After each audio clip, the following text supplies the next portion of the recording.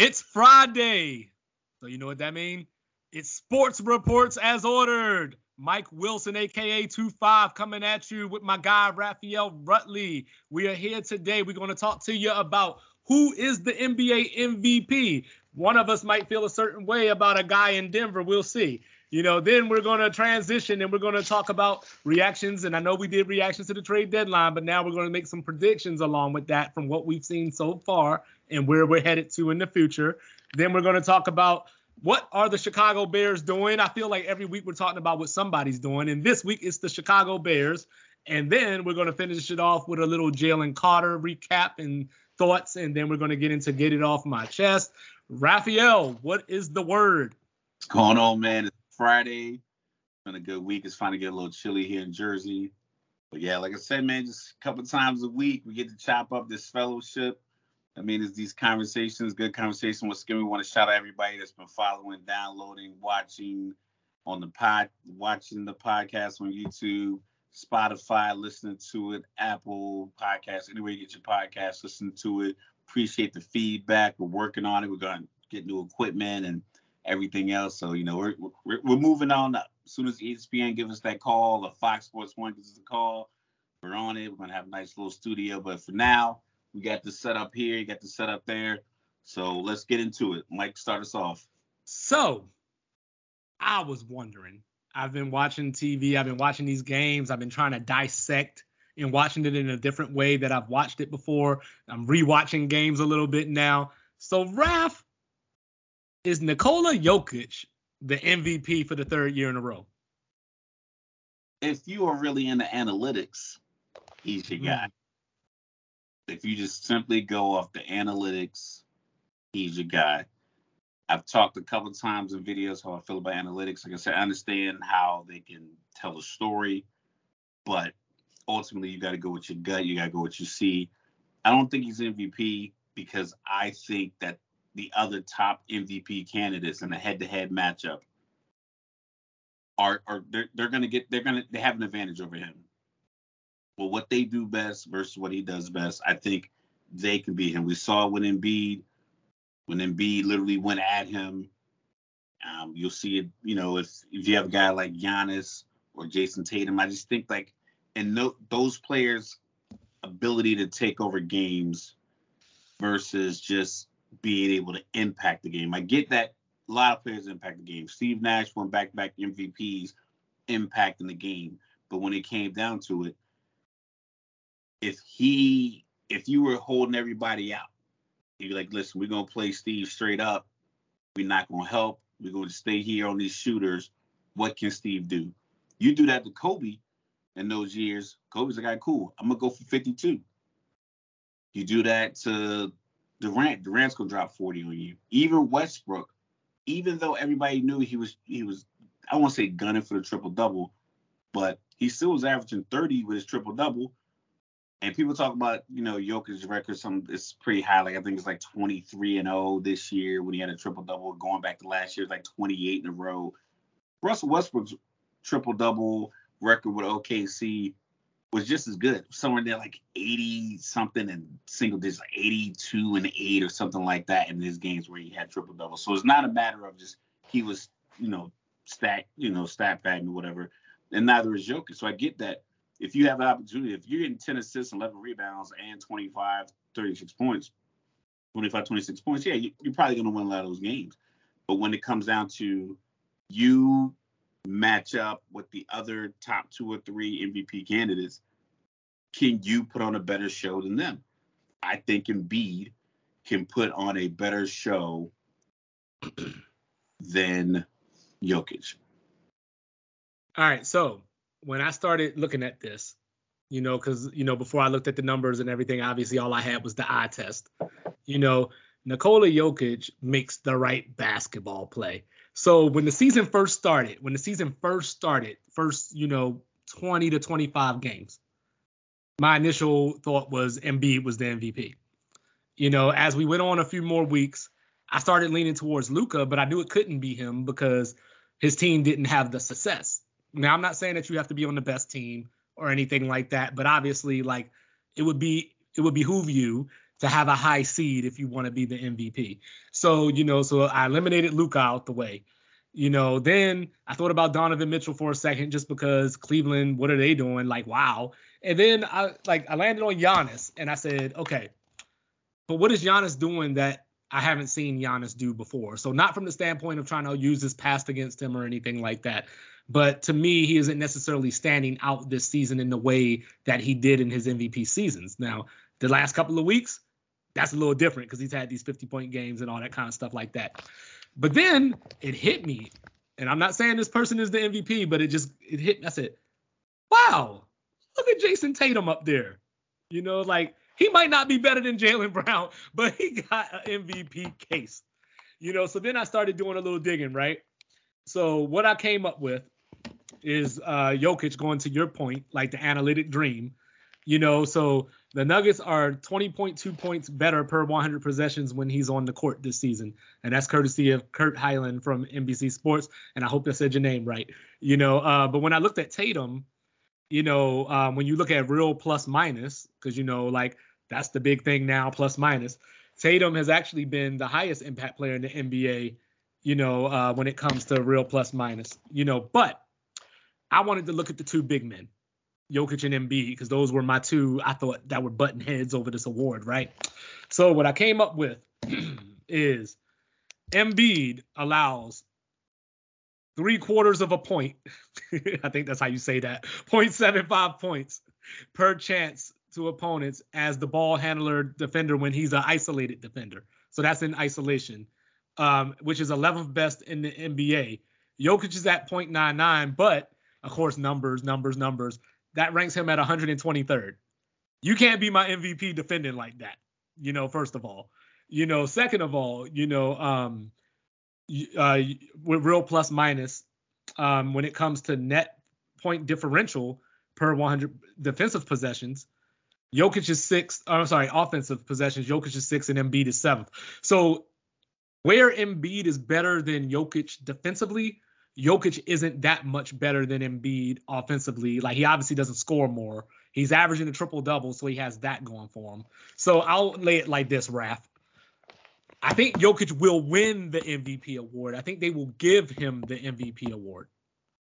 But for the moment, I think I'm leaning Tatum, but I got to let Embiid play some more games to catch up because he's missed the most games out of these people we're talking about. Yeah, but the problem with the MVP is the same issue we were having back with college football with the BCS. Similar to what we have now with the preseason top 25, so forth and so on, is that you put players or teams or coaches or whatever in this rank and file order when everything is 0-0. No one scored a point. No one's won a game. The clock hasn't struck, at all. So when you put Jokic up there and then his numbers seem to back up the fact that you put him up there, it's like he hasn't done anything to come down. But when you have that ceiling for these other guys who are at 2, 3, and 4, because it shouldn't be more than like 5 players that are in your MVP. 5 is a good, it's an odd number, but it's a good round number to have like 5 guys in any league, any sport, whatever the case may be, those top 5 guys. So if you put a guy up at 1 preseason and then he plays to his level, which Jokic is a 2-time MVP, he's an all-star, he's a great basketball player, and the rest of these guys also play great, it doesn't make a difference because my basketballreference.com, I got the top 10 candidates right now. You got Jokic, Embiid, Giannis, Luka, Tatum is your top 5. Rounding out the top 10, you got James Harden, Domantas Sabonis, Dame Lillard, Ja Morant, and Shai Gilgeous-Alexander.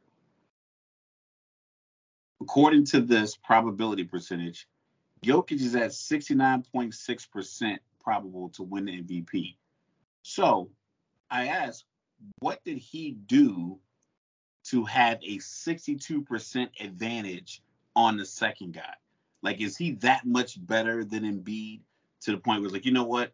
It's so likely that he's going to win. Like, it's not even, it can't be closer. It's not 30, maybe a couple of 20s. Like, he's that far ahead. I don't think he's that far ahead other than the storyline that put him up there from the beginning.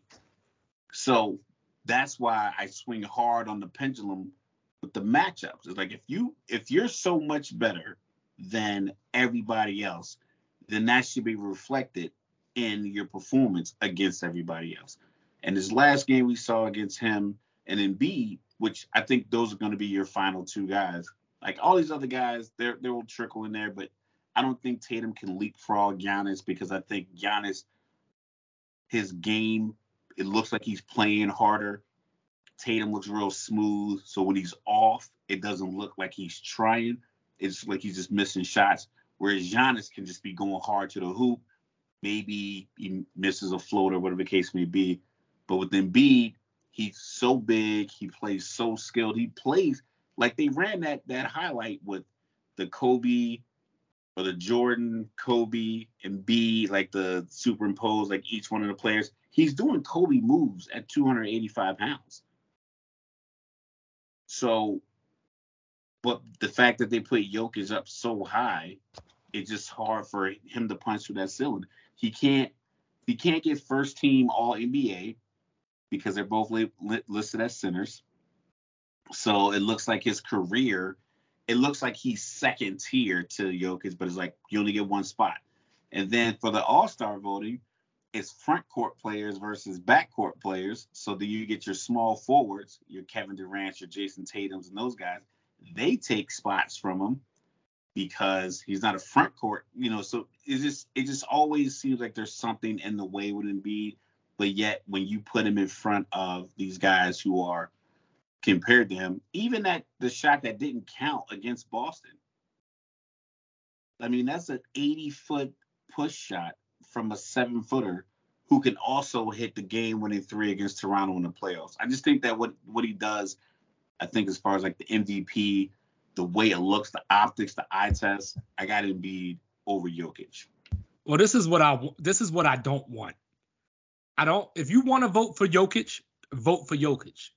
But don't not vote for Jokic because Larry Bird and Wilt Chamberlain won 3 MVPs in a row, and you don't view him the same as you view them, so you don't want him to be on that level. Yeah, that'd be flawed. That'd be a flaw. Yeah, don't not vote for him. Don't not vote for him because LeBron didn't win 3 MVPs in a row, and many people feel he should have. So don't punish him because somebody else got punished. And get 100% because Babe Ruth didn't for the Hall of Fame vote, stuff like that. Yeah. Yeah. Don't give him the MVP because he was the runner-up to Jokic last year, and you're trying to create a storyline, or you feel he deserves it because of that. Just vote for who you feel is the MVP, because we all have our own reasons. But like you said, to your point, the narratives, because every time I turn on a show and watch somebody, they're talking about Jokic is the best passer in NBA history, and like all this kind of stuff. So it overinflates, because he's doing great things. Don't get me wrong. And, he is an analytic dream. He is making the right basketball play. He's doing all those things that he deserves to get credit for. Basketball player. Yeah. But just to lock him in at 1. No.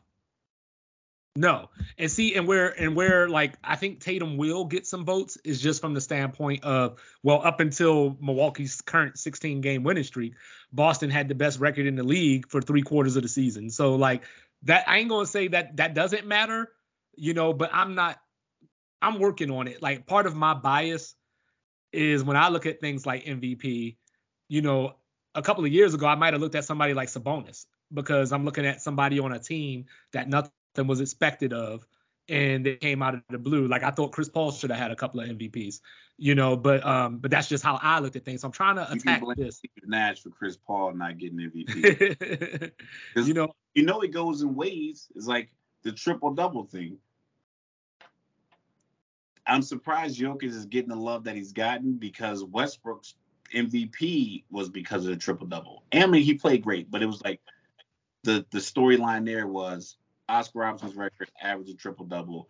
So I'm surprised it hasn't really soiled the Jokic case because we had these narratives. But like the Chris Paul doesn't get MVP votes because Steve Nash got back-to-back MVPs. Right. When he didn't deserve it. Flat out didn't deserve it. I don't care what you say, LeBron or Kobe those years, they were clearly MVP. Yeah, like for example, I thought Chris Paul should have won MVP the OKC year. Just because he literally drugged that team. Granted, I think they finished as the 5 seed, so it wasn't like they jumped. Huh?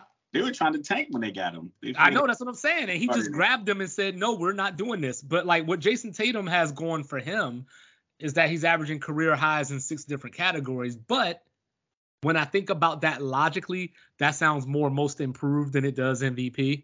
So, so I think that hurts him in that way, just from my vantage point. As far as Luka goes, he definitely has the statistical profile to be an MVP, but the team success just isn't there. And I ain't talking about where their seed is or whatever, but they're only 2 games above 500 right now. So, so I can't have him in that situation. So going back to your point of having 5 guys, at most in your MVP conversation, I think we're almost at the point where we're just at 3. I think right now, as of this moment that we're having this conversation, I think it's Jokic, Embiid, or Giannis, at this point. And like I told you when we had our pre-meeting, good stories for the future. Right. So one of the things that I just looked at this just randomly. So, when I was looking at it, Embiid has missed 13 games. Giannis has missed 12. Jokic has only missed 8. Tatum's only missed 4. So, going back to the whole like availability is the best ability. That was the one thing that I used to kind of knock Embiid, because we were talking about EPRs, like enlisted performance reports for all you out there that don't know. Basically everybody's going to look like a rock star. Everybody looks like they're the best at their job. They knocked it out. They did all the volunteering. They're awesome. But then you got to find a way you got to stack people, to figure out who's better than who. And you start nitpicking. So each person has their own criteria, but you can't follow the criteria when the storyline is so dominant. Yeah.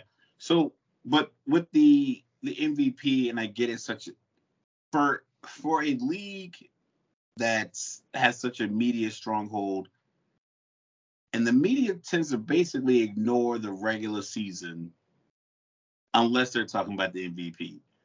I mean, granted, now people are starting to talk about load management more, because a lot of guys load manage after the All-Star game when they already had like 8 or 9 days off and they missed games before. So I think people are kind of getting upset with that. I think the ticket price, everything else.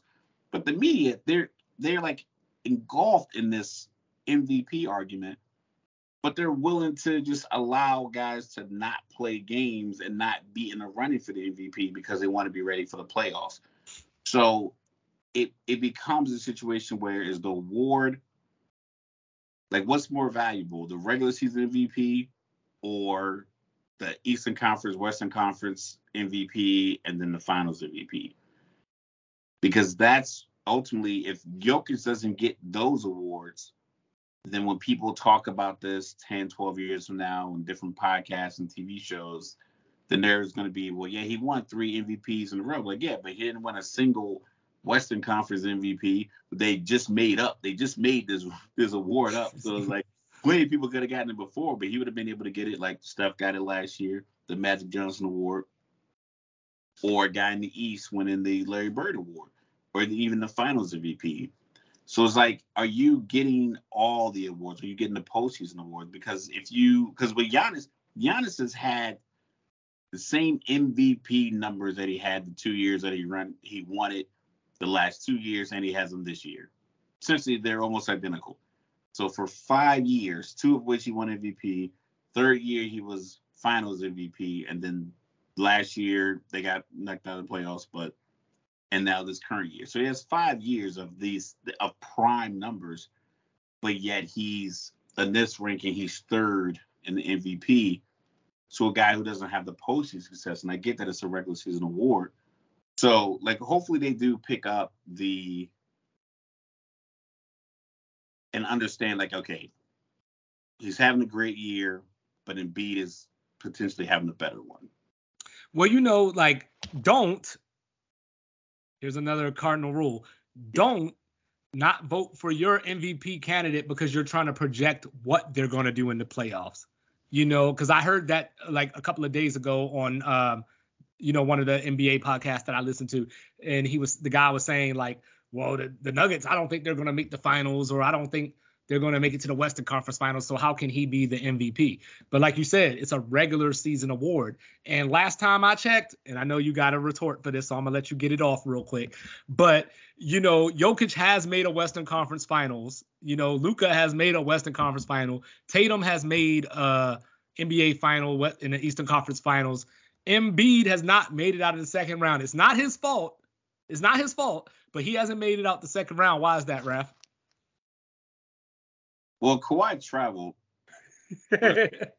Talk about that. And then Ben had a dunk they didn't take. Granted, he shouldn't have been in that situation with the Hawks. I mean, maybe Embiid, maybe he just ran up against teams that just had a better matchup in those years. I think he had a single-digit game in that series too. I'm not saying he's an all-time great. Right, I mean, right. He has got to work towards that.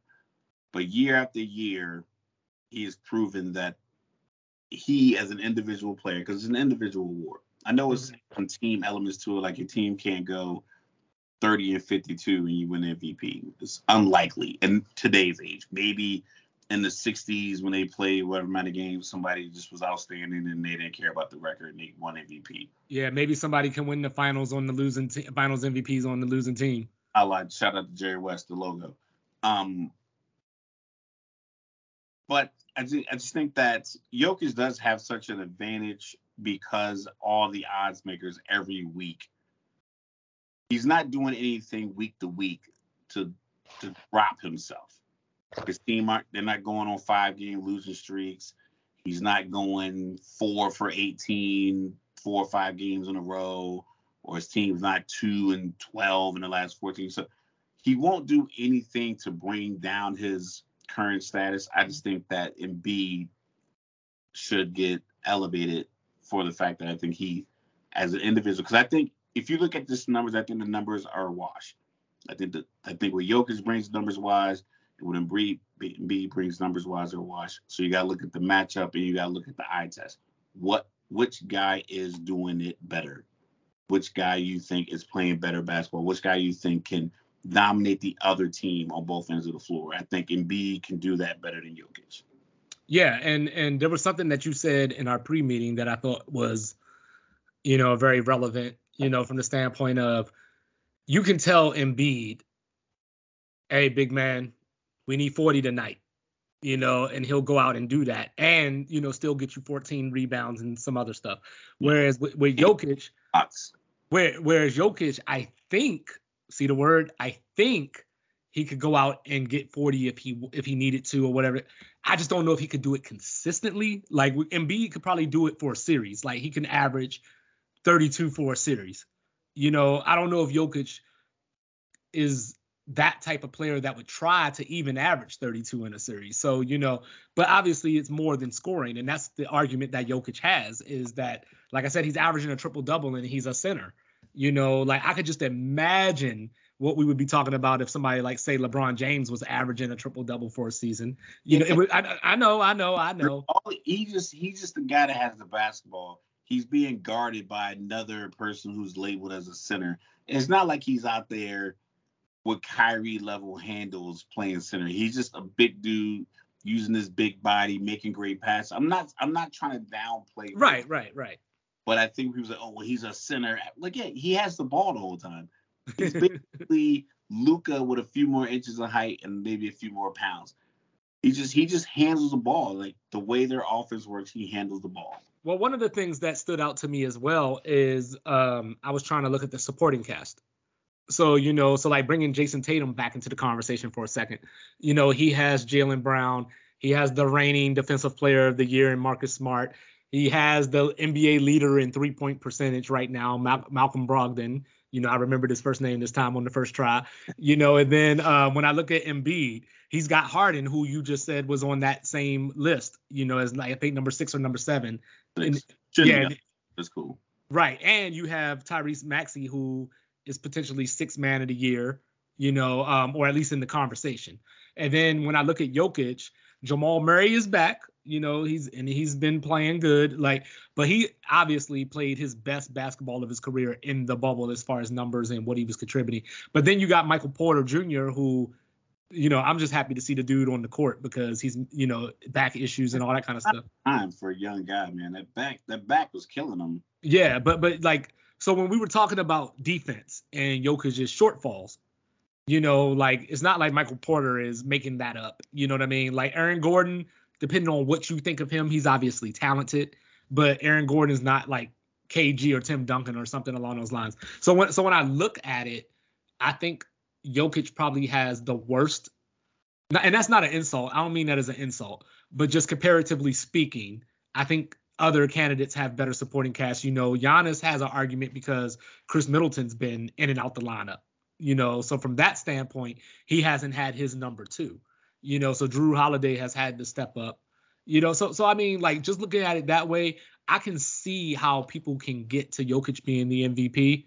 He's not my MVP, but I can see how people can get to that. And I think that besides him and Embiid, and if people want to include Giannis, I don't think that there's like you brought up Devin Booker, and how he should have got some votes. Yeah. So this isn't that type of year. Like I brought up Donovan Mitchell, because I was looking at the Cavs record, but all he really brings to the table is scoring, is for the most part when you look at his numbers and, what he does. So, I mean, he had the 71-point game, he had 11 boards in that game. But for the most part, when I see Donovan Mitchell, I just see a scorer, whereas when I look at Tatum, I see someone who can score, who does a lot of things like the Cordell Stewart. He's like Slash. Yeah. So from that standpoint, I think the only reason that I didn't put Embiid over Jokic, like I said, was just the missed games. That was the only thing. But is Jason Tatum not load managing or something? Like, what's going on? Well, I mean, when you're in your 20s, you don't need to load manage. I guess not, but just practice left. Like when I hear like these guys play a 48-minute basketball game, just don't practice for 6 hours that week. Practice for 2, film, and just guys get massages, stretch, do some yoga. Like it's not like they're gonna forget how to play basketball if you don't practice super hard week. If you have a couple of back-to-backs, or if you have 4 games and 7 nights, or whatever the stipulations are, all right, take a break and practice. Get the best hotels. Get little machines that massage these guys while they sleep. I mean, just do other things. Because like I said, when we talk about this money, you charge me $200 for a ticket. It was going to be there. Jump up in those hyperbaric chambers, So with them. So just to make sure that I got this correct, you have Embiid as your MVP, but Yes. you probably think that it's going to be given to Jokic. I think because where he started off, he hasn't done anything to fall off, and I just I think it's unlikely that voters are going to be like, well, we know he started here and he's just been consistent all year long. Now we're going to move him to 2. It just seems unlikely. Okay, and then for me, for the record, I'm going with Tatum, but they're going to give it to Jokic. So with that being said, we had the trade deadline a couple of weeks ago. We've had some time to watch these new versions of these teams. What you seeing, Raph? What I'm seeing is that Russell Westbrook can't do anything without criticized. It doesn't matter. He plays hard. He's tough. He's a good teammate. No matter what. But the last night, with the way Draymond was guarding him, he should have taken a pause, taken a breath, and knocked down those threes. Like, if people are going to guard you the way they guard Draymond, and Draymond's acting like, he's talking about, when you get left open that many times, it works on your confidence, and so you start thinking more. I'm like, bro, we watch TV in 4K. We see people defend you the same way when you're outside the 3-point line. You don't even look at the rim. So he can stop acting like he's doing some new Jedi mind trick on Russell Westbrook, because they did it to you. That's where you got it from. Because the last series, yeah, you won a championship last year, but nobody was guarding you 23 feet out. They guard you if you came in and you was doing like a little pick and roll with your hips, sticking your hip out to get Clay open. But other than that, they were leaving you wide open from 3-0. So I had a lot of over-unders. Draymond hitting two and a half threes. I'm like, but I had a 1.5. Okay, maybe I hit 2. But I had plenty of nights where it was like Draymond over-under threes, 0.5. I'm like, he went ahead. But Russell, I think people are going to look at the record. It could be a streak where just guys got to gel. I don't think he should be starting, but for some reason he is. I know, like, I think it'd be better if you bring him in with the second unit. That way the second unit has to go to his speed, like you talked about in our pre-meeting. Kawhi doesn't play fast. Paul George could because he played with Russ before, and I think he's maybe, I won't say a little bit more athletic than Kawhi, because insinuating that Kawhi isn't athletic. But I think Russ just plays faster. You want to put it in there with younger second unit guys. Maybe go a little small ball. That way they can't play him the way they were playing him, shoot the threes. Like, oh, I'm coming downhill all day. I think the Lakers, all their trade moves, they're all good, except the fact that LeBron's going to be reevaluated in 3 weeks. And that's late March. Season basically wraps up, the 20th? Oh, the playoffs begin April 15th. If he's getting reevaluated on the 20th of March, 21st, I mean, like, that's barely 20 days, 20 calendar days. And how many games you're going to have in there? How many home games? How many back-to-backs you're going to have? How many, like, is he going to be in a rest when he comes back? Is he going to try to come back too early and re-aggravate it? So I think all those moves they did were for naught, because the same thing that's plagued them all year long, or like the last few years, it's the injury bug. LeBron and AD were both injured when they played against Phoenix when they were the 7th seed, because that's when LeBron hurt his ankle, Solomon, whatever, dove on it. So I think the Lakers, the injuries, is going to be tough. Kyrie, Luka, neither one of them really known for defense.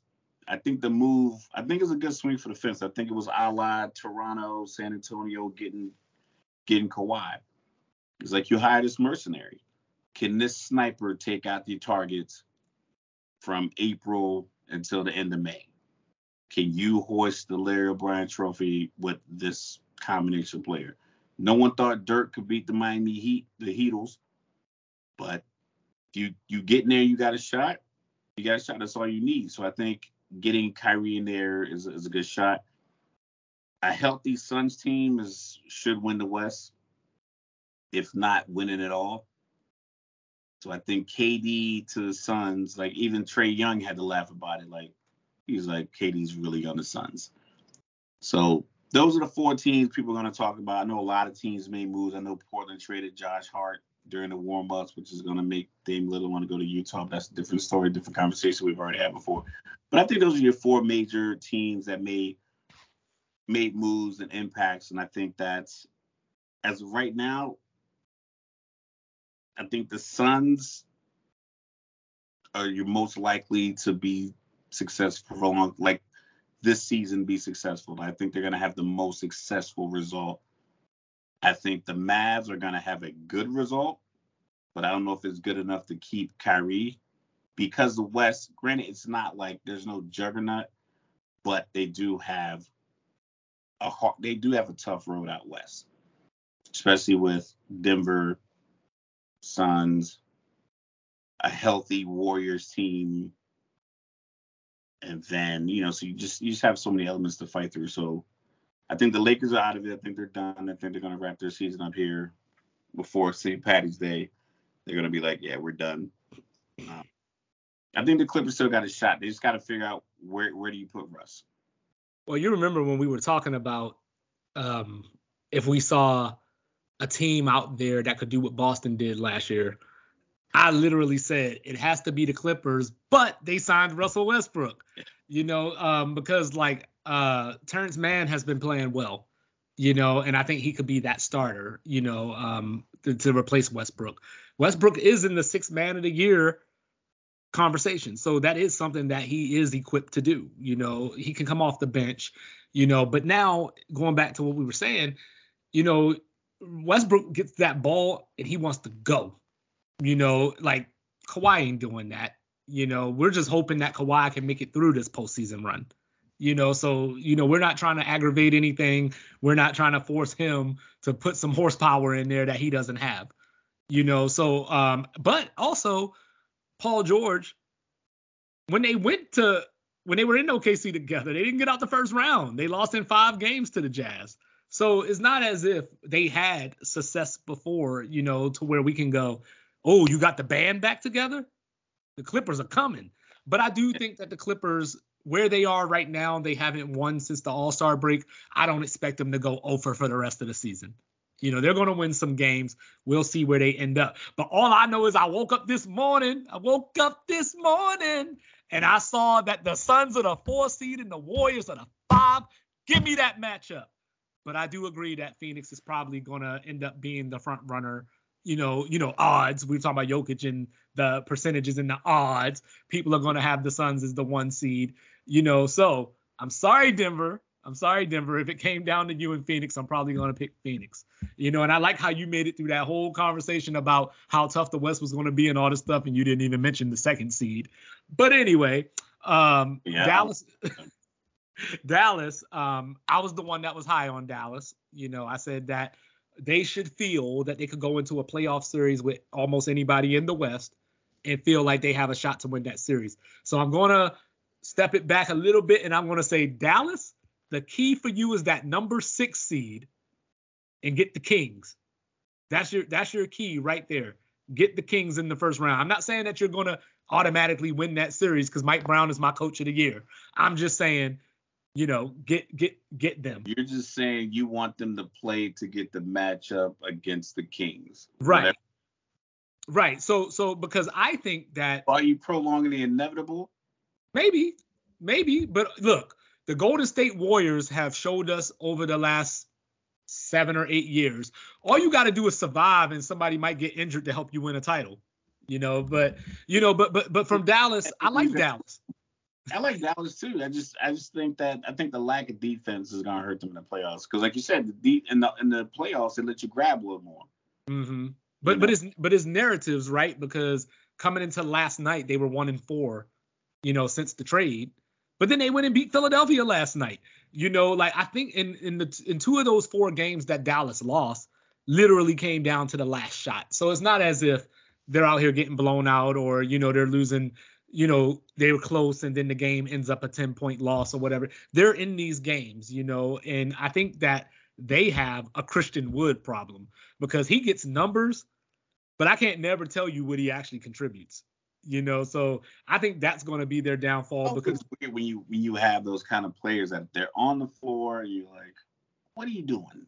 Yeah, it's like Julius Randle. I mean, I don't want to keep picking on Julius Randle, but it's like Julius Randle. The Knicks are doing good since they got Josh Hart. They're on their little streak themselves. They're hot. You know what I mean? But Julius Randle is that guy that might get you 27 and 13, and then you still lose by 15 points, and you're like, what happened? That's Christian Wood. There's going to come a game where he's going to put up 29, 10 boards, and Dallas is still going to lose by about 8 or 9 points. And you're just going to try to figure out how did this happen. So that's their downfall, I think. Looking at the Suns, we obviously don't have enough data yet. This is KD's 2nd game with them. First one went really well. Second one looks good. But remember that first game, see, this is the thing, right? You got to look at the schedule. Shout out to Woody Page, because on Around the Horn, he told everybody all the time, look at the schedule. KD's first game was against who? Charlotte. It was against Charlotte. Who he playing tonight? He playing Brooklyn tonight. The Bulls. I'm sorry. He's playing the Bulls tonight. So look at the schedule. You know what I mean? So right now, he's supposed to look good. These are good games to get him back into the swing of things. So I think that I like the fit because Kevin Durant, as far as a superstar goes, I don't want to insult Easy Money Sniper because we've said enough about him, but he's not that typical superstar that comes in and owns the room. So you can put him in these lineups and in these situations and it's not going to disrupt anything because he just fits. He'll play his role as long as he can get his shots. Fit, right? You talking about fit? I'm looking at live right now. Kevin Durant has played 27 minutes, 7 for 10, 2 for 4 from 3, 9 rebounds, 5 assists, 20 points. That's what I'm saying. He just fits. He probably not even sweating. Yeah. So when he went to Golden State, for example, like if you were to put, say, young Carmelo in that situation, it doesn't look the same because Melo want the shots. Melo want to be the man. KD knew going to the Warriors, like, this is Steph's team. I should get all the shots that I want, like, as far as like easy looks and all that. It makes the game easier. And I think that's what he has with the Suns right now. The game is easier because Devin Booker is going to be, and I don't mean this because he's not, but Devin Booker is going to be the chucker. You know what I mean? And Chris Paul lives to set other people up. So that works out for them. Booker is 6 for 10 from 3. I didn't think he shot that many threes. He must be feeling it tonight. I mean, hey, he's got a 70-point game under his belt. 71, whatever, 70. But yeah, so I think that's where we are. I think that Phoenix is obviously the best equipped to go on a run after the moves that have been made. They're the team that should look at everybody else and say, we got easy money sniper and you don't. So the trade robbery of this trade deadline. Yes. Like a big sport that we can think about in the last calendar year, they robbed Brooklyn.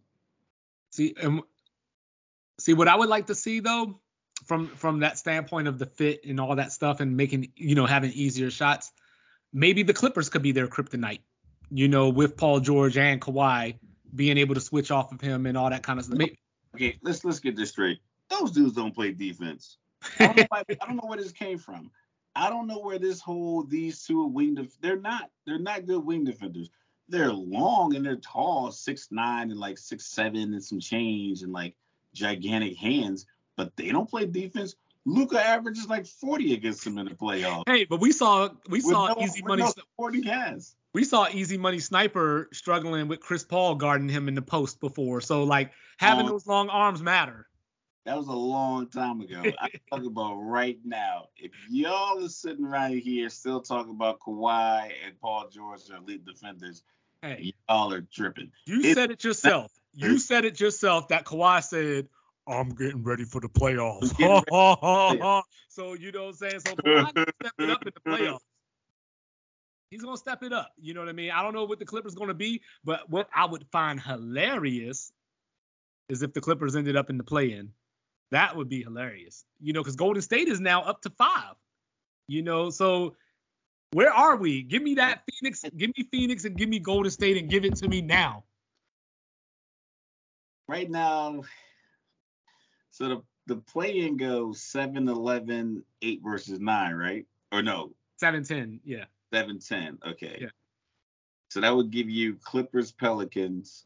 The Lakers are like a game back of the Pelicans. Portland's right there. The Spurs, I thought the Spurs were trying to tank. I guess Houston said, hold my beer, watch what we could do. Well, the Spurs, were also on like a 16-game losing streak too. The Rockets are going to end up with this Wembanyama kid, and it won't work out. And speaking of which, side note, what's all this talk about Harden going back to Houston? I don't know. I think people are just bored with the other stuff that's going on with sports, so we got to make. But these are like execs saying this though. These are execs saying that they see that happening. I don't believe any exec ever because I don't think they tell the truth. I think most of them are probably lawyers, or they work closely with lawyers. And if you ever talk to a lawyer, they will smooth talk with the best of them. This is true. So yeah, with these trades, I think a lot of teams, I felt as if teams were making moves simply because another team made a move, want to stand pat, and then have somebody leapfrog you. But making too many moves can, I don't want to say destroy your chemistry because it can be rebuilt, but diminish your chemistry. And you have to rebuild it. And if you don't have a guy that can slide in, like I mean, Kevin Durant's like ranch dressing. I mean, wings, pizza, salad. I mean, you could have it on the table at any restaurant. Like, you know what? Everybody that's eating here can use this. Some of these guys are barbecue sauce. You can't put barbecue sauce on a hot dog. Well, you know, as the 2-5 guy I am, I'm more of a blue cheese kind of guy. But you know, you can put blue cheese. You can put blue cheese on a burger. You can eat chicken wings with it. Some people eat it with just like lunch, like cottage cheese. You know, you can be versatile, and Kevin Durant is that. But a lot of these other guys have to fit. Russ has to fit. Like, he's a puzzle piece. You gotta have that cutout to put him in it. If you have him there, then it's a bonus.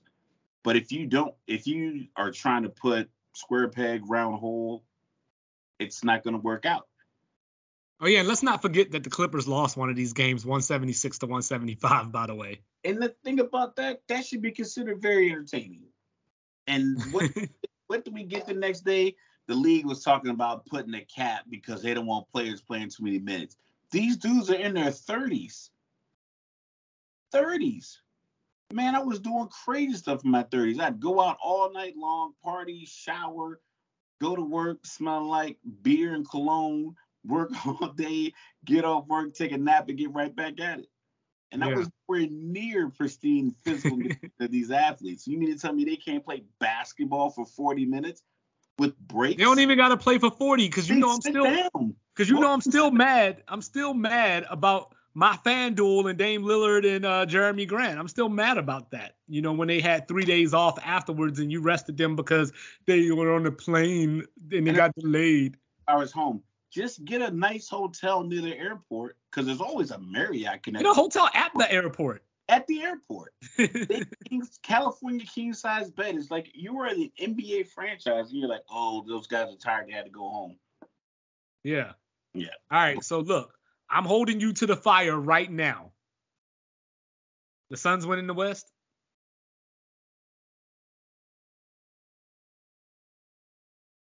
They're 10 games back of 1, 5 games back of 2. Ask me this Friday. This is Friday. Next Friday, is it? Next Friday. Ask me next Friday. All right. Like I said, if you look at it on the surface, if you look at it in the vacuum, healthy Booker, Durant, Craig, Paul, Ayton. Hell, I just realized we hadn't said anything about Ayton. Yeah. And they still got campaign too. They're winning the West. They're winning the West. Okay, y'all heard it here first. According to Mr. Rutley, the Suns are winning the West. Yeah, and I'm gonna get some orange and black Air Force Ones if they do. You know, Durant jersey. Feet to the fire. Feet to the fire. I'm probably gonna have to agree with you, but this is what I want to. If they play the Warriors in the first round, I pray for Easy Money Sniper that he wins that series. Because if he gets sent home by the Warriors. No, if that happens, we could talk about that all summer long until preseason starts. Yeah, if he loses that series, he's not Easy Money Sniper. He's not KD. You just Kevin that play ball. Yeah, but we know that Golden State they're gonna lose the road games. I don't know. They might have been playing possum, I don't get. Like I said, I watch a lot of Warriors games. I love watching them play. I went to the Jazz games. I think the first Jazz game I went to was the Warriors and Jazz. It was a while ago, like maybe like 2011, something like that. So it was a while ago. Steph was out there just when he had the low fade, no beard. I like the way the season's shaping up. I think all the stuff, all the ancillary stuff, the off the court stuff with certain guys, the contracts, the legacies, the awards, the records. I think all of that stuff is just. I think it's more entertaining. Even the load management argument, I think, is a very entertaining piece of the conversation with basketball because it's not just simply guys playing basketball. It's everything that comes with it. Like, it's not just a movie. It's all of the actors, the actor that was supposed to be in the movie, the director of the movie, like the whole thing. And then you get to see the movie. So you follow the Marvel movies. You follow who's going to be this guy. You've watched the end credit scene. So, like, watching the NBA to me is like that. It's like it's all of these superpowers kind of coming together. And I want a good output. I want guys to play. I want guys to be healthy. I want all teams healthy and see what you got. I think that's the best way to do it. And I think right now it's shaping up to be quite entertaining. You never know, man. We might have a good run with the Knicks. The Knicks might just be like, you know what? It's playoff time. It's the same thing we were talking about in the NCAA tournament. When you have that one guy that can turn it on and get you to 40 unexpectedly, and he get you those points. That could be Jalen Brunson, Julius Randle, a guy you're not a big fan of, but he gets the right matchup. And he's on. And I think that's a big deal. I think just having sports, I think this year is probably like the first year in a while you can't pick out the champion. Oh, yes, I can. You want to? Oh, yes, I can. You can say Boston and Phoenix, but it could easily be Milwaukee and Denver. It could be Memphis and Milwaukee. Well, at this moment, I feel that I know that either Boston or Milwaukee is going to win the title, like the whole title. The only reason that I wouldn't pick Boston if I don't pick Boston is the whole new coach thing. Like this is the playoffs, like whatever. That would be the reason that I wouldn't pick Boston. But if Ime was there, I'm probably picking Boston. But you got Philly. I don't got Philly. Philly has, well, according to basketballreference.com, they have 2 MVP candidates in the top 10. I think you can only have one per team because it's an MVP. I don't got Philly. I think that this is the year that Philly could make the Eastern Conference Finals, but I just Brown has a tight hamstring and he misses 1 or 2 games. He misses the first 2 games. I'm not wishing injury, but something is like I think we're so close at every. I don't think there's a blowout. So you got right now, if it holds firm, first round you got Nuggets, Timberwolves. Anthony Edwards is exciting. Maybe they go down in 5. Maybe they still won an extra one and it goes 6. That's exciting. Grizzlies, Clippers. Come on now. Ja Morant, the new Westbrook with the old Westbrook. I want to hear it. Come on. That. Okay. So okay. Then you give me Kings, Mavericks. That can go either way. That's a 6. That's a 3-6. And then your 4-5, your dream matchup, Suns, Warriors. So it's like last year when Boston matched up with Brooklyn in the first round. I think it was like Mike Breen or Jeff Van Gundy. I think it might have been Stan Van Gundy. He was like, hey, the crazy thing about this series is that both of these teams came into the season with championship aspirations, and one of them is going to be gone in the first round. And this was like the first game. It's like both of these teams have championship caliber talent, coaching. Steve Nash wasn't a great coach, but they had the players. Ime Udoka was doing a great job. Boston had been, they've been to multiple conference finals. And it's like both of these teams have championship aspirations. They could be out in the first round. That could be the same thing with this 4-5 matchup with the Suns versus the Warriors. Both of those teams, Warriors defending champs, the Suns made this move for KD. They could be like, yo, we about to win it all. But one of those teams are going home. The Kings might not have those aspirations, but the Mavericks, they traded away, assets to get Kyrie, but didn't re-sign him. So it's like, this might be our only shot. And they're a 6 seed going up against a 3, and a 3 has a coach that's been to the finals. Yeah. So it's like it's so many things going on. But also don't forget, it's exciting to me. But also don't forget Dallas went to the Western Conference Finals last year, and so if they did it without Kyrie, I don't see why they couldn't. 2 at one point against Phoenix in that closeout game. Mm-hmm. And so when it comes to Philly, being a Florida State fan, and you know exactly where I'm going with this. Wide right 1, wide right 2, wide left, blocked field goal. So when when those things happen, you say to yourself. So I know it was like, can they over the hump? Yeah, you say to yourself, I'm not going to believe it until I see it. That's where I am with Philly. And it has nothing to do with Joel Embiid. It's that bearded dude. You know what I mean? Like, I need to see him get over that hump. Because the thing about James Harden is that he's obviously a great player. Obviously the numbers make him even greater. But, but when you look at James Harden, there's always something that happens within the playoffs. Like they lost. I remember they played when he was with Houston. They lost to the Spurs in Game 6, and Kawhi didn't even play, and they lost at home, and he went 2 for 10 in that game. And the audience didn't come back after. It was like either it was a blowout or just the audience just did not. I remember watching that game, just thinking like I thought I saw a lot of empty red seats. It just was like people just collectively, either the players weren't into it, the fans weren't. I remember that game just it was like a gray cloud over the arena. It just was like, why did they look like this? It was only Game 6. Yeah, and then of course he had a chance to make history. He could have got the job done before, anybody ever beat he could have beat the Warriors with Kevin Durant, except for his team missed 27 straight threes. Yo, just pump fake and just get a layup.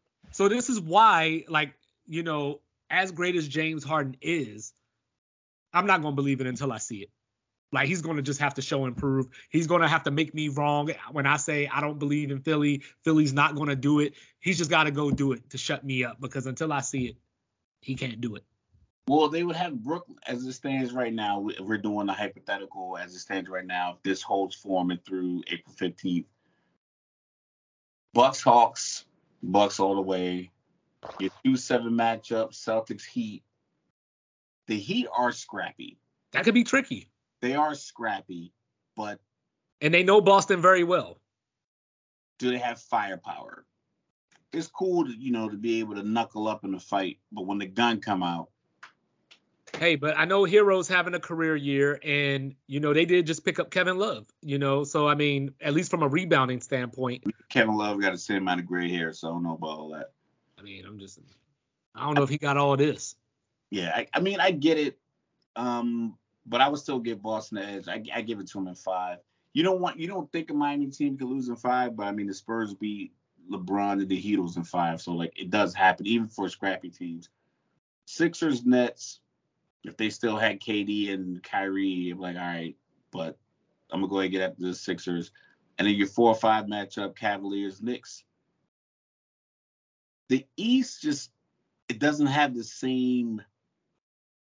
It doesn't like the potential upset alerts on the East don't ring the same as the West. I think the West is a little closer, and I think the West has a couple of teams that are in the 5, 6, 7 range that you would expect to be 3, 4, 5, and then you have Kings and Memphis who are 2 and 3. Where I don't think people expected Memphis to come back 2 years in a row and play this well. So I think that inverse, you have the whole nostalgia of the Clippers and these old teams like, Golden State at 5 and the Suns with KD. So you have a little bit more of a mix. The East seems to be a little bit more like 1, 2, 3, and 4 are going to win their first round series. Yeah. If Cleveland was in the West, they might have a shot. They just running into the buzzsaws known as Boston, Milwaukee, and Philly, so, I mean, it is what it is, but, the West is, before the Suns got KD, even if Dallas would have got Kyrie, the West can go many different ways, Steph has been out.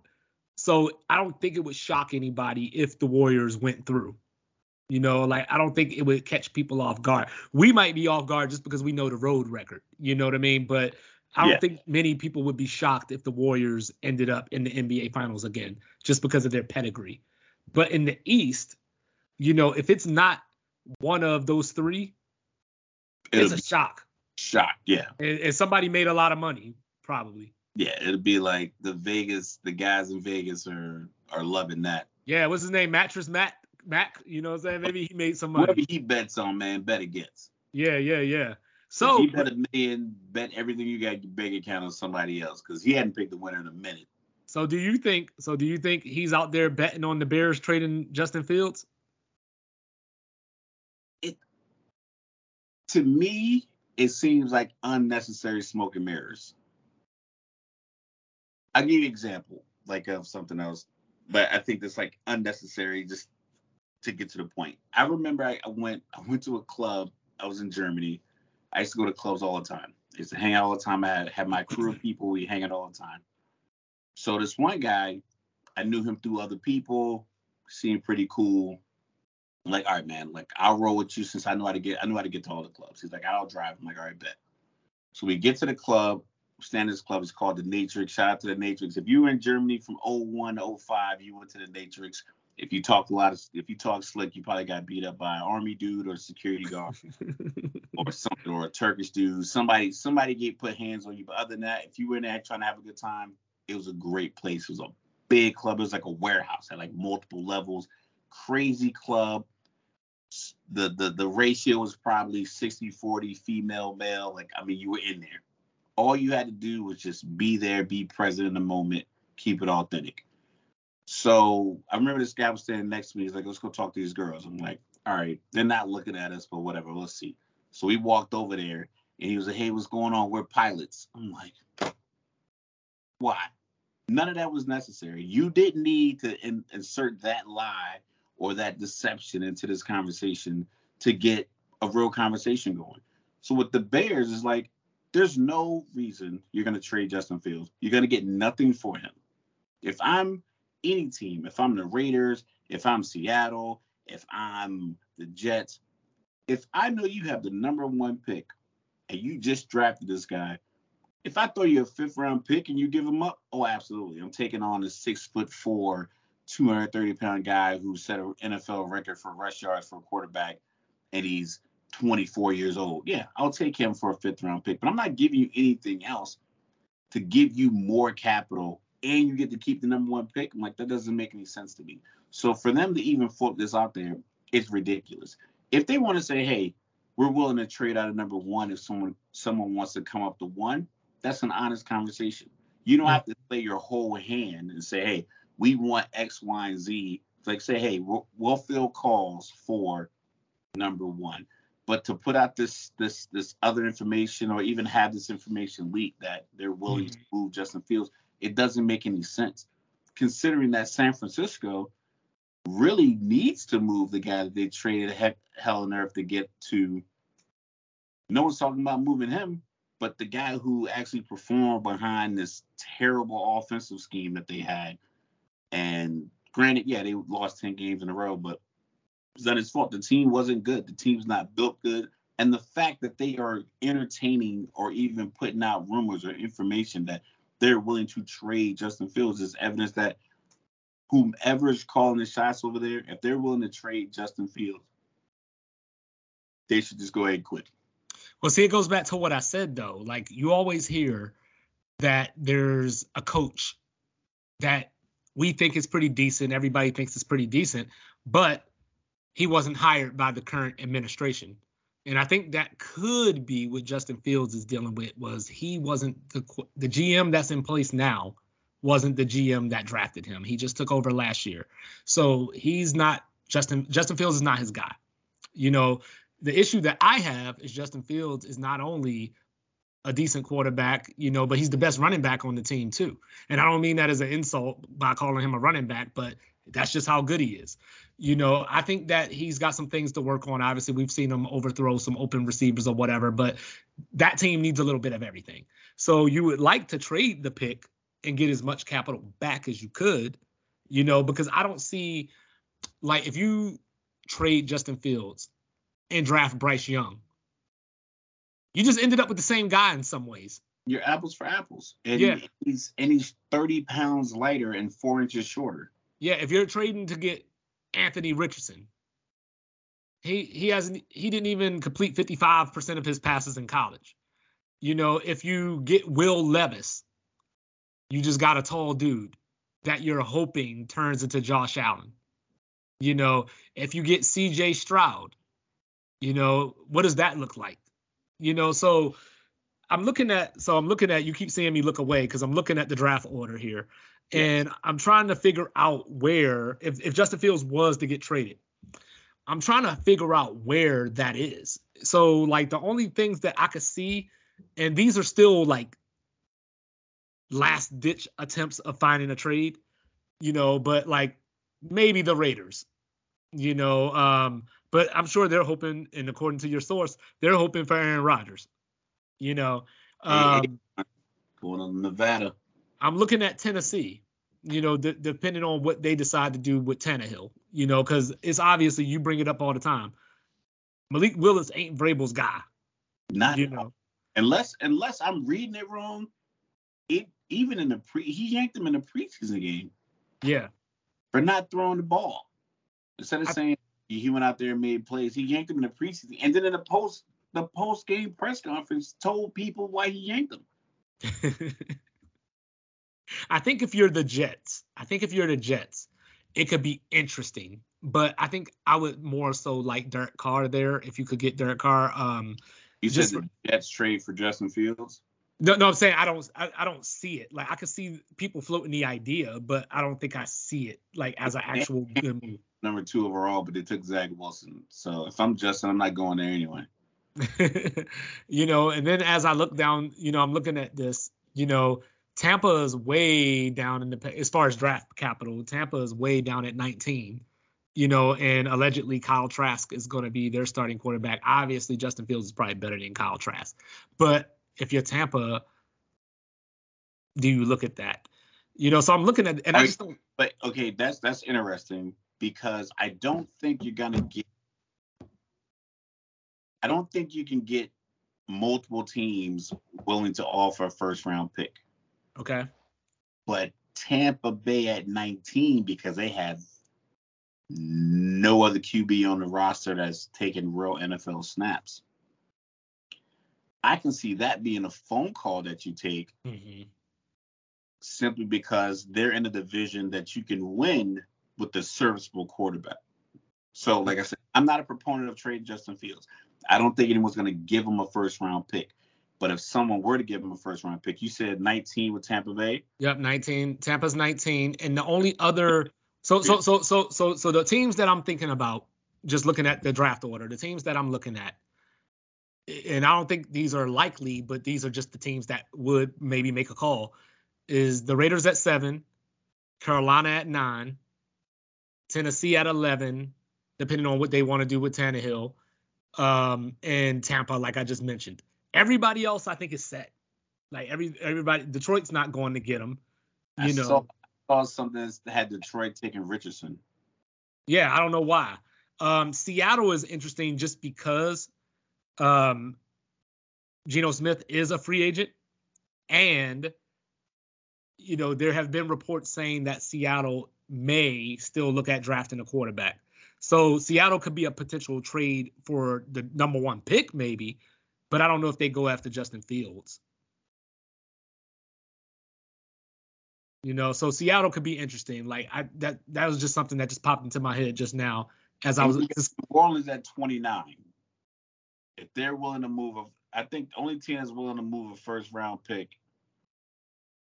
Well, New Orleans is at. Okay, never mind. Go ahead. Yeah, New Orleans at 29. They got it from Denver. Oh, wait, hold on. I think I got New Orleans at 10. I think what I have somebody else's like projected with the trades and everything else. I don't have like that regular draft order. So it looks like originally New Orleans was 10, but Philly has that now. And New Orleans has San Francisco's 29. So it looks like New Orleans is 29, but it's San Francisco, but they got it from San Francisco.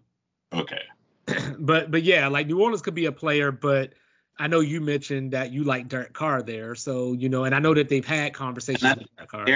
Derek Carr, I think he would like being there too, because like I said, it's because like Houston, it doesn't make sense to make the trade because, you know, like you aren't going to offer enough coming from number 2 to move up 1 spot.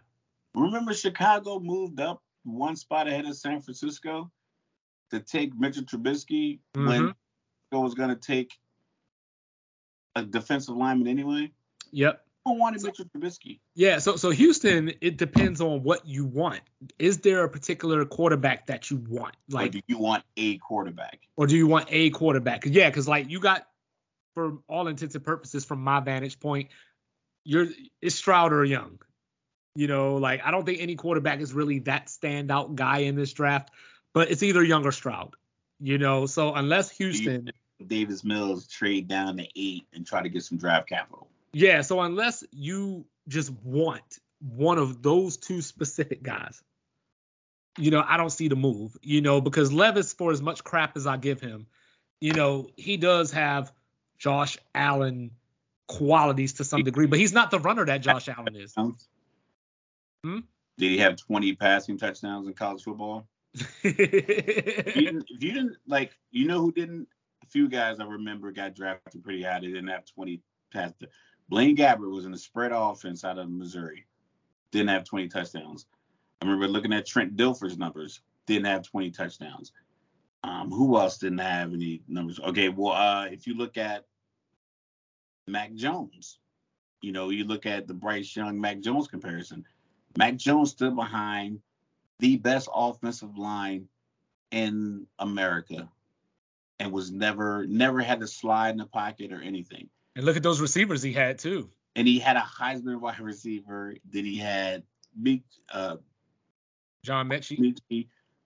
Then he had Williams. I mean, it's like the talent level around these Alabama quarterbacks for some reason doesn't give anybody pause. But remember the Texas Tech quarterback conundrum that they were having? None of them could get drafted because they were in the spread offense. And everyone's saying, oh, it doesn't translate. But yet Michael Crabtree was a top 10 wide receiver. It's like, make it make sense to me. Is it the offense or is it the player? And I think that anyone who gets on TV and definitively says this guy is blah, blah, blah, even though there's like evidence to the contrary, like Andrew Luck looked like an NFL quarterback. He played in a pro-style offense, a bunch of tight ends. He didn't have, a bunch of wide receivers that ran 4.3s. He just had like your future tech-savvy wide receivers out there running routes and tight ends. RG3 looked like a track star. He was like, well, everybody in the NFL is fast. They'll catch up to him, and they did, and they kept hitting him, and he kept getting hurt. If you look at even Trevor Lawrence, I remember watching Trevor Lawrence, even the games where he lost, and I think when he lost to Ohio State, I was like, I remember when he dropped back and let that ball go. I was like, oh, this guy knows what he's doing. Mm-hmm. And I seen a very similar play in the NFL when he threw a touchdown to Zay Jones. It's like he got on his back foot and he let it go. Like he saw where Zay Jones was supposed to be and he fit it in that window. A lot of these guys are throwing to wide open windows. We saw Anthony Richardson's, almost say Anthony Hamilton, think about, the songbird, but we saw his highlight reel. It was like a 3-minute video somebody posted in the group. I mean, the dude looked like a man amongst boys, but then you look at his numbers, 54% completion percentage. Or where you probably get some of the fastest wide receivers in America out of the state of Florida. Mm-hmm. They're running wide open, and you're 54%. Well, see, the one pass, if you will, that I might give Anthony Richardson is he did have some. You always get that quarterback in the NFL like Derek Carr who goes through offensive coordinators. That happened to Alex Smith as well. They just go through coordinators. So he did have that going for him, but still you could probably complete a little bit better than 54% of your passes, regardless of who your coordinator is. I think a lot of people see some Cam Newton in him, whereas I don't see it. Looks like defensive end that throws the football. Yeah, I was going to say, I don't see the Cam Newton comparison outside of he's just a big dude. You know what I mean? That like we see run. So from that standpoint, yeah, he could be Cam Newton. But I think Cam came into the league and broke the rookie record for passing yards in the first 2 games. Anthony Richardson ain't doing that. I think people thought Cam was doing that because the knock on Cam was that they were like with the offense that he ran in Auburn, it was a number system. So like the coach would flash in, 6, he would look at his wristband. And I think in an interview he said it that way. He said it real simple, but I think the play call might have been difficult, but the signal was just, all right, the wristband said 6. And then I don't think he said 6 is wide bang X over, check with me, go route 9-7 out, kill bunny or whatever. You know how these plays are always crazy. Yeah. But I think he was like, yeah, the wristband would say 6. I'll get the guys in the huddle to play, and then we would line up, and then So I think people knocked him for that as if he couldn't understand defense. It's like, if he can understand the college defense, he can understand the NFL defense. It's like, but can you make the play? And I think with Justin Fields, he's shown that he can make the play. Now, can you get? Because me and you, I think we were texting, and it was like I said, the Washington game. It's like, just tell him to hit that check down, or give him a check down as his first read, or the tight end as his first read, and then the wide receivers, as you go deeper, go from line of scrimmage deep versus, guys like Aaron Rodgers, Mahomes, Herbert, a lot of these other guys. Their first read might be the seam route, then the deep out route, and then maybe the slot post route, and then the check down. Just flip it for them. Like, all right, man, your first read is going to be here, then the tight end, and then this end cut route. Because it's all happening the same speed. But if you can get him to get the ball out of his hand quicker, he doesn't get unnecessarily hit. Because he was getting rocked in that Washington game. And he still ran it down to the goal line. And then from that game on is when he went on his tear running the ball. So it wasn't like he was shell-shocked and afraid of the moment. Like, you have to look at other things besides the win-loss record. You have to look at, okay, is our coach a good coach? He might not be. Because if I'm sitting in my house saying, hey, man, how about you tell him to throw the ball in that first read? Because I'm watching the whole game. He do the hip twitch like he's going to throw it, and then throw it. Every drive, I'm like, listen, just let it go. Give him tight end drag routes. Those are easy. 6'5" tight Komet coming across the middle in an orange jersey. You're 6'4", he's 6'5". Just dump it off to him. Let him run. Stop getting hit unnecessarily on these blitzes. Well, the Bears, you have the number 1 draft pick for a reason, and it's not due. Smith said, "Hey, watch this."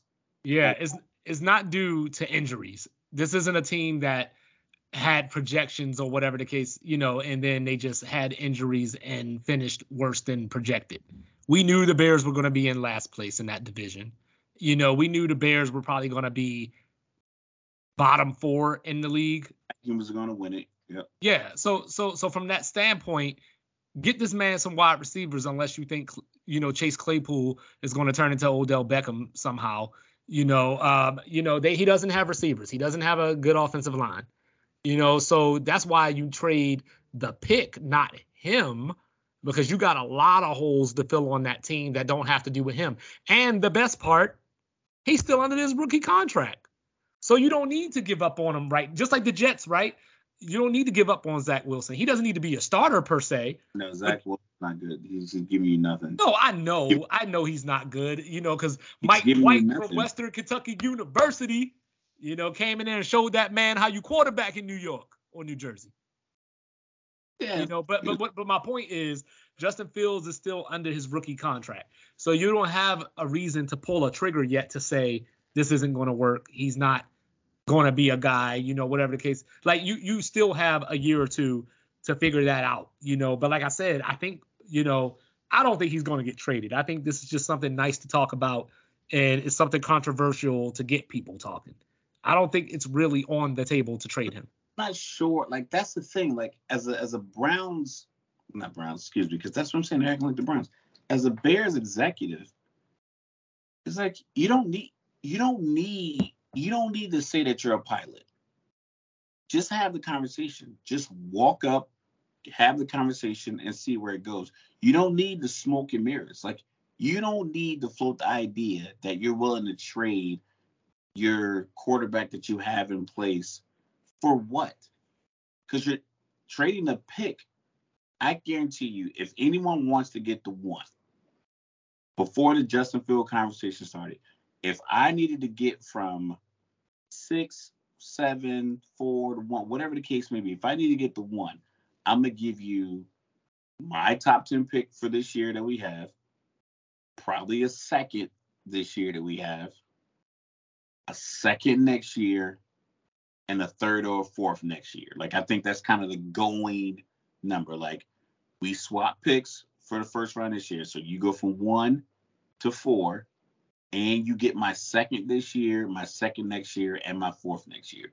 I think that's like the bare minimum for teams to move up historically. Like, well, So like if I'm going from 1 to 4 and I'm getting another second round pick, so that gives me the 4th overall pick, which is going to allow me to get probably the 3rd best player, because normally somebody's going to reach for a quarterback that might not be better than Will Anderson. It might not be better than like some offensive tackle out of Iowa or Purdue or something like that.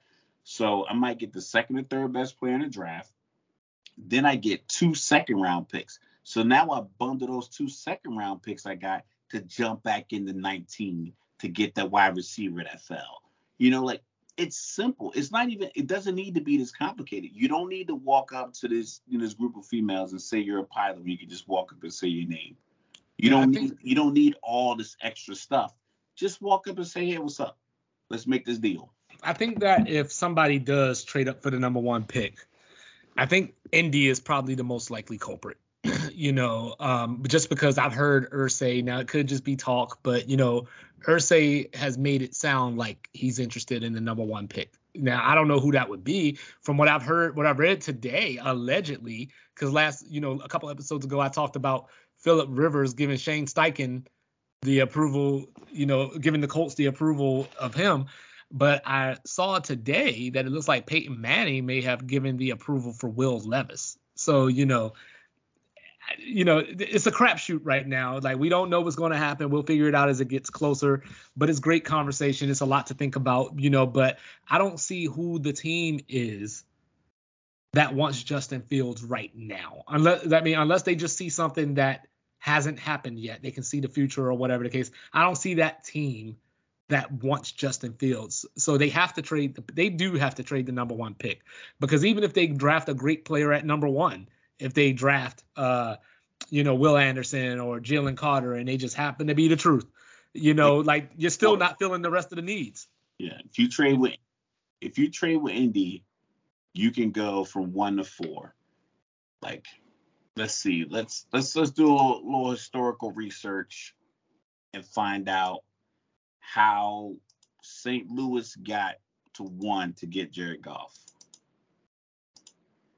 All right, so I'm gonna pull this up real quick. All right. So yeah. So if you're the coach GM, I'm the Bears GM. You call me, give me your pitch. So say that again. You're the coach GM. I'm trying to get Fields. No, you're trying to get the 1. Oh, I'm trying to get the number 1. Okay. Yeah. So all right, I'm gonna say, hey, I'm gonna give you my 1st round draft pick, so we can swap.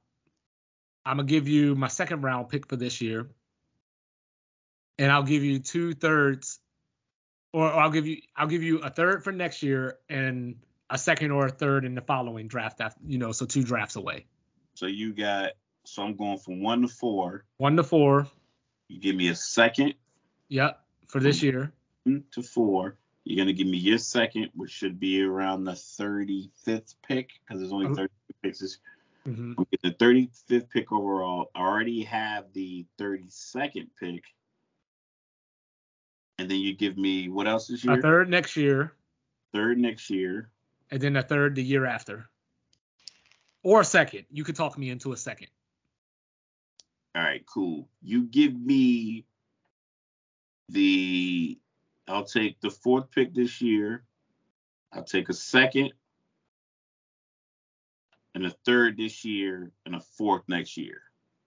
I can roll with that. Now that deal can be made. You take the 2nd and 3rd you got, because you take your best guy in the next round at 32, mm-hmm. and you trade either your 2 third-round picks you now have to move into the 2nd round, or you trade your 2nd and 3rd round pick to move back into the 1st round. Right. You're getting 3 or 4 players. All right. So yeah, and you got your teams like you mentioned last week. You got your teams like Kansas City, who has a lot of picks. You know what I mean? And they're the Super Bowl champions. They got Patrick Mahomes. A team like that might be willing to move later into the draft to let you get back to 31 and let you back to 29. Right. So April 14, 2016, the Rams sent their 1st round pick, their 2nd round pick, their 3rd round pick, 2017 1st round pick, and a 2017 3rd round pick to the Titans to get the 1. And then the Eagles essentially did the same thing 6 days later to get Carson Wentz. So the Rams gave up 2016 first, second, and third, mm-hmm. and the 2017 first and third. So I'll take that same deal if I'm. Yeah, I guess you just add on another first round pick to what we said. So that's it. So if you're Indy, you're like, yo, we're a good team. If we get the one to get Bryce Young, we're 10-7, especially with our division. We can go 4-2 in our division. I mean, Jacksonville is hot, but teams go from worst to first all the time. Houston's probably not going to be that much better because I don't think Houston's going to make any moves with their number 2 pick because I think they feel like they have to take C.J. Stroud. Chicago is just, I mean, what does Shannon say? Him and Skip, they're in the catbird seat. Mm-hmm. They're literally sitting in the best position. They can literally walk away from this draft with, they can get 5 picks from Indy in conversation and then flip every one of those other picks after 4. And at four, they can grab Will Anderson or Jalen Carter or a lineman, and then later they can get their receiver to put next to Claypool. Exactly. Then if you look at it like, okay, here we go. Who's late? Who's in the 20s? Seattle, Chargers, Baltimore, Minnesota. Minnesota's drafting 23. Mm-hmm. Is that where they lost in the playoffs? But even then, like I don't know if your division partner is going to deal with you in that way. Buffalo at 27. Mm-hmm. Buffalo will take a second and a third to drop out of the first round because they need a tight end, a guard, a center, defensive tackle, and a safety. Like we mentioned earlier. You getting the best at any of these positions at 27? Probably not. But we also mentioned earlier. Tampa at 19 is interesting. Because they could put because like if say Stroud and Young are going to be gone. We already know that. I'm not buying the Richardson hype. That he's going to be in the top 10 or whatever. You got Levis out there. So Tampa could fall back and grab a quarterback, early second round or just sign a free agent. Sign a free agent. Yeah. Get Taylor Heineke. I think Taylor Heineke in Tampa is a good move. It's a good bridge. Or you start Trask and you have Heineke as a backup. He can play. He's played in playoffs. I know he's not your guy because he is my guy. I don't know why we sat. Oh, you did that on purpose. Never mind. I'm not falling for this. No. But anyway, I scrolled up to 16 and because I looked, I was like, okay, well, Tyler Heineke is available. Well, Heineke isn't my guy for the future, but I definitely didn't want Carson Wentz in the first place. I'll just put it like that. But I could talk myself into Jalen Carter if he was available to Washington. But is Jalen Carter going to fall in the draft to where Washington might be able to get him? Depends on how good his lawyer is. Because, like I said, we talked about the tragic shooting of the young mother last week, and when like I said in our pre-conversation, I pulled up a couple of things. Because I've always been very interested in the law. I think the way it's used is intriguing in the Constitution and everything else. What I've read, the research that I've done for Jalen Carter, it just says that he's been indicted on charges related to the crime, but I don't know what they are. And I'm not sure what, because the reason I guess he was, for lack of a better word, targeted by the police was that his story that he gave to police was inconsistent, either with the facts that they found out later or the fact that he was there, like maybe some kind of video evidence that he was closer to the scene than he first brought up. But I'm not sure exactly what you charge him with because he isn't operating the other vehicle. And there's a report that came out a couple days ago that sadly the staffer, Chandler LaCroix, she was driving, her blood alcohol content was twice the legal limit. So do you charge someone else, even if they were racing? Can you charge him with the crime when the operator of the vehicle was under the influence? That's not on him. So you can't say, oh, because they crashed because they were racing, or they crashed because the driver was under the influence. So real quick, I want you to continue, but real quick. So what I found was he's facing misdemeanor charges of reckless driving and racing. So they made him turn himself in for a misdemeanor and mugshot him for a misdemeanor? Took him from the combine. Jaywalk is a misdemeanor. Yeah, but go ahead, continue. I want you to continue. I just wanted to throw that out there. So this is just the matter. I think hopefully he didn't. I'm going to say hopefully. I don't want to give legal advice. If you don't give a statement after you get arrested and you get one of those lawyers who might have graduated from Georgia and they kind of handle this, because I don't know what crime you can charge him with in connection to the death. I don't think you can link. I don't think you can levy a charge against him that's going to allow you to prosecute him for the deaths of these two young people. So all you can get him on is just misdemeanors, lying to the police. It might hurt his draft stock. Maybe it will, maybe it won't. Depends on who gets in the room and has a conversation with him first. So if he gets in the room and he gets the full support of Kirby Smart and the full support of the defensive coordinator and the full support of the AD, not necessarily publicly, but in conversations with teams who are drafting second, third, fourth, fifth, up to eighth, and they call and say, hey, what's going on? Atlanta's right there at 8. You can always use a good defensive tackle pass rush. And the Falcons fans I'm always on it like this. They are like, yo, how is it that Georgia has all of these players, they play all their bowl games in our building, and yet we don't draft a single one of them early in the draft? It's because of DJ Shockley.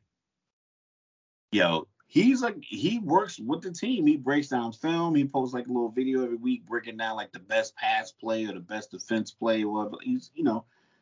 But and I'm not saying that it should be ignored. And it's a talent versus tolerance situation, and that should be the only exclusionary discretion you use. But it's very sad that that these young people lost their lives, but in the same sense, the operator of the vehicle was intoxicated.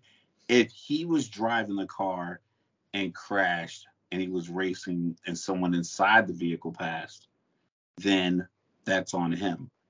But you can't be like, oh, well, you made them race. You made her drive 104 miles an hour, and they said with a 2021 Ford Expedition. So it could have hurt his draft stock. I think it might. I think he might slip either late in the first round or out of the first round entirely, or maybe enough information comes out over the next 6 or 7 weeks that shows that maybe this charge isn't even they can't prosecute it because it's a misdemeanor. So I don't know. It just depends on how it plays out legally versus how it plays out publicly, because the way it's being, the thumbnails and the clicks are making it seem as if his involvement led to their death. He bumped them with the car and they lost control, but it's just a matter of he just was also just involved, and it's not to that extent that you can charge him with their death. So it just depends on how people want to view it. How does he interview? How does the people who are in the room and advocate for him? I think that's probably the biggest key.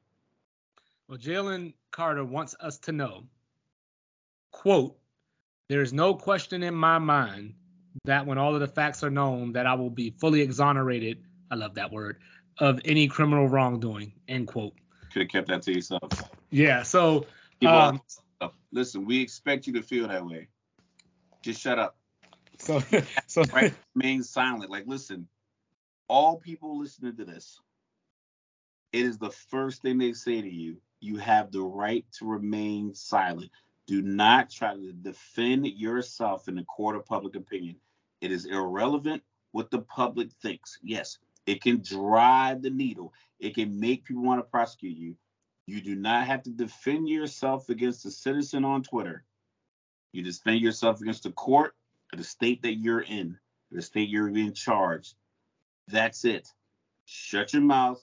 Let the law do what the law does. Don't go out here on Twitter and Instagram. Don't be out here reckless driving anymore. Don't drive at all. So, back when Todd McShay was talking about how bad of a locker room guy Jalen Carter was. Character issues, yes. Yeah. So this does not, and I want to say this to people that, because I've heard people say this story does not make Todd McShay correct. Yeah, because correct. Yeah, he was talking about actual on the field football related locker room stuff. So looking at this situation, what Todd McShay should have reported if he knew, if he ever had facts, but that's cool. Yeah, was that back in September, Jalen Carter got pulled over for doing an 89 and a 45. So this reckless driving may be a bit of a pattern. You know, like pattern might be elite, but this is more than one. Pattern is elite. Listen, I know we're part of the media now. We got our own little show. We got to be realistic. Hey, look. I got pulled over doing 97 on I-95 trying to get to the train station to catch my flight to Vegas. So it wasn't reckless. I could have got the ticket. I could have got the okay. Pulled me over. He checked my license and he sent me on my way. But I still drive over 85 right now in a 65. But not to compare situations because I know they happened on the same day with the whole Brandon Miller situation. But the point that I made last week was if Brandon Miller was the dude at the end of the bench, this is a lot different. He's probably not on the team anymore. So this cop that pulled Jalen Carter over for doing the 89 and the 45 told him, quote, "Your break is that you're not going to jail. That would make the news, right? Maybe you should text your teammates and tell them to slow down," end quote. Sounds like Georgia players got cars from car dealerships and they're driving around this little town and the cops are getting sick of it. Yeah, it sounds like NIL gone wild. That's what it sounds like. NIL deal at the car dealership. All these dudes got Chargers and Durangos that are supercharged up and they're driving around recklessly. Yes, It happens. But I'll let me go. I flashed my little Master military ID, and he was like, "Where you going?" Like, listen, I got to catch a train. I'm going to Vegas. Had a good time in Vegas that weekend. But it happens. So, like I said, with him, I do think, and I don't want to equate everything to every time there's a draft, there seems to be this insatiable search to find what the player did wrong. Mm-hmm. What the player had wrong in their life they had to overcome, or what the player can't do at the next level. It just feels so negative. So for Jalen Carter, it's unfortunate that their behavior put them in this position, and it's unfortunate that this young lady and this young man lost their lives in that car accident. It was two other people in the car that survived. Right. And if you read it, it sounds like it says failed to negotiate a left curve, resulting in a vehicle striking the curb and the front panels of the tire, leaving the roadway, going to strike a Georgia Power telephone pole, and cutting the pole in half. No, utility pole cutting them in half. So I'm guessing it cut the vehicle in half, not the individual. I think it just probably hit the pole when they hit the curb, turning left, and the people in the I don't know where people were sitting, but two people survived, and then unfortunately 2 young people lost their lives. Yeah, so when I sat around, playing around, trying to do some mock draft I originally had Jalen Carter going number 3 to the Cardinals. I think he does fall, but I don't think he falls, I don't think he comes crashing down, if you will. I think that I could see him going somewhere between 11 and 18, so I think he falls, but I think he stays within that I don't top. think, honestly. I think he may fall. Obviously, it depends on what we find out going forward. But as of this moment, with the limited knowledge that we have right now, I think there's a chance that he falls. Now, 2 weeks from now, we might find out some other stuff and it's all over with, and we just move on and he goes number 3 to the Cardinals. But in the moment, getting pulled from the combine is just, and I think that's the part that I'm focused on where it might hurt his draft stock, is that he had to leave the combine to go talk to the police. Like, that's not a good look, no matter what the situation is. Yeah, I think you're correct that there's potential that he's going to fall. For him, just from speaking for Jalen, not like I said, it's very unfortunate that these two people passed. But I think the gift and the curse for him is that this happened at the beginning of March. So if his innocence is to the level that he is claimed on whatever social media platform or whatever platform he put that information on, as far as like his exoneration, if it is clean, like if it's just a matter of they were racing and she literally drove and she was way ahead of them and he slowed down and then the crash happened and then he rolled up after the fact, because I think that's the story that was. Yeah, allegedly he said that he was about a mile behind them. So he ended up coming up to the scene, seeing the car. Yeah. So depends on what kind of street you're on. I know I've been to Arizona. I don't know if you've been to Phoenix. It's I went to Phoenix once. I was driving like a 05 Nissan Altima. This was like, I think it was 06. And some dude rolled up next to me and was like revving his engine trying to race, because Phoenix is a grid, like the whole city. So if he does have that, if that's something that he does and he goes to Phoenix, then he needs to have a true maturity 180. If you do like the street race and do all this crazy stuff, and when you're behind the wheel of cars and you're number 3 overall pick and you get this big signing bonus and you're out west and it's just flat and straight lines, like, I mean, the whole city, you just take, it's like multiple, like the whole city's a grid. It's just, they're very long. So a lot of opportunity to the loops that go around the city. It's the same way. They filmed, that scene in The Kingdom with Jamie Foxx, like that big chase scene and everything. He filmed that in Arizona, like on that long stretch of road. That's on the outside of Phoenix. It was like Peoria or something like that. So if he does have an issue with his desire to be this speed demon, that's something he's gonna have to get under control, because if he gets drafted at his position that people are deeming they should go 2, 3, 4, 5, somewhere in that range, and he gets caught doing it again, he's done. Henry Ruggs, like Vegas is the same way. The Las Vegas Strip is 5 lanes wide on each side. 1 o'clock in the morning, there's nobody out there really driving around. Most people are walking. 1, 2, 3 o'clock in the morning, and it looks appealing to someone who likes the speed. So if he really has like this desire to do this, and he can't control himself when he gets behind the wheel and he wants to speed in college, imagine after you give him a few $1 million that he can go buy that souped up whatever car he wants, then he's going to be on 2 strikes coming in. Oh yeah, I know all about Phoenix and I know all about the racing out there, but unfortunately I lived in Tucson. But and it's amazing to me how different they are, being so close together. They're less than 2 hours apart, but couldn't be more different. But yeah, Jalen Carter, I think provided, like, he obviously has some issue with speeding. He's a young dude. If you go back and look at my record, I probably got like 6 or 7 speeding tickets within like 3 or 4 year periods at times. So I'm not going to nail him for that per se.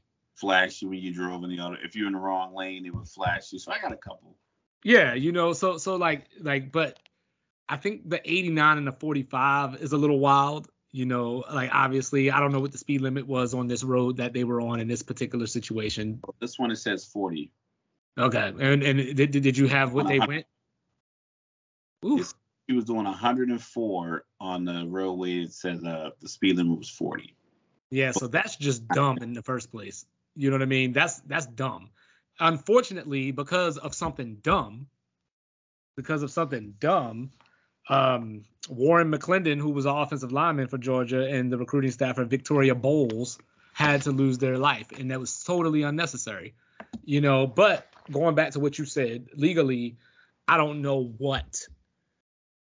Even if they do say, hey, misdemeanor for reckless driving and, the racing or whatever, like, I don't think that leads him to not having an NFL career. He will be in the NFL provided everything that we know now is the truth. The next right. 7 weeks is copacetic. Like I say, you're innocent until proven guilty. It's just unfortunate that you have Dante Stallworth. Remember when he struck a man on the highway in Miami? I think he did a year, maybe 18 months in prison, and he came back to the NFL. Mm-hmm. Then you had there was somebody from the Rams, Leonard Little, maybe. Did he? No, it was Dante Stallworth was one I remember. Yeah, hold on. I think there was a Leonard. Keep talking though. I think there was a Leonard Little. Through a kid's football game, the former running back from Nebraska, he went to prison. Remember that story, right? Yeah, I remember that story. Yep. Kids playing football in the park and then drove his car through the park trying to hit him. Yeah, it was Leonard Little. Back in 1998, played for the Rams, driving drunk, and let's see, what was it? Yeah, I'm reading, but yeah, it looks like they said that it was a fatal accident. So so we've seen this before, like much worse situations. Yeah. And players have been able to come back and recover, or whereas with Jalen Carter, like for one, it's a misdemeanor. For two, as far as we can tell, he didn't murder anyone. So I think that he'll be fine as far as his eligibility for the NFL. It's very sad if it comes out that his bumper bumped the side and caused it. It's sad already. I mean, decision making was. I was 24 a couple of decades ago, so I know that you don't make the greatest decisions. Then you add alcohol, it only makes it worse. We used to get those briefings every Friday. We got them in tech school. We've got them. My first base was Germany, where the legal drinking age for Europeans is 16 in Germany, 18 on base. We were getting briefed all the time about how your behavior changes when you drink, places you go when you drink, don't drive when you drink, call me, I'd rather come pick you up. I mean, I had my commander literally end commander's calls. Listen, I'd rather get out of my bed and come pick you up, no questions asked. It's like, I won't ask you a single thing. I will pick you up. I will take you to your house. I will take you to your room, and we will come to work on Monday and be fine. If you make a habit of it, then we'll have a conversation, obviously. But if you need me to come get you, I will come get you. Yeah. So the overall theme here. All the time, but post-championship celebration, I just don't understand why people weren't more focused on the players, the young staffers that they have. I'm like, listen, have a plan, take the party bus, take this. Like, we know you guys are going to go celebrate this championship. Have a plan. And I get people straight from that plan, but it's like, you want to put your arms around all of these young people you have, because I remember 21. I remember my 21st birthday party. We all drank Dom Perignon and Moet was spraying all over the place. We had a ball, but I had a designated driver. Everybody that came to the club with us, we had a designated driver. Even at 21, it's like, yo, I knew I was going to do some craziness because I turned 21. And like I said, we was out there drinking Dom Perignon. It tastes like pickle juice. Don't buy it, save you money. Moet just sprays it where it's no good, save you money. Get some $12 Osties Pomante, you're good to go. But put your arms around these young players and, like, don't just use their bodies for your success. Like, make sure that they're on the right path. It's tough, and everyone's gonna look at it like, oh, that's stupid. Why would you do that? We all done it. Like I said, I was doing 97 trying to get to the train station, but I was trying to just weave through traffic, and just like my car just accelerated. Yeah. I get ostracized for it. I didn't get chastised for it. I was like, I just told Trevor, like, I'm trying to get to the train station. He was like, all right. Yeah, bottom line, just don't drink and drive, people. I know, there's the guilty of, I live 5 minutes away, or, like, it's still not worth it, because you just don't know what's waiting out there for you. But Raph, so the story was very alarming. But then, on a lighter note, you said something that alarmed me earlier, but I want to know, is it true? Do you really not have anything to get off your chest? You know what? This week I've been so in the work in my finals. Anything that I heard, or any, like, I watched Undisputed. They were going back and forth whether or not it was LeBron's left foot that was hurt or the right foot. I was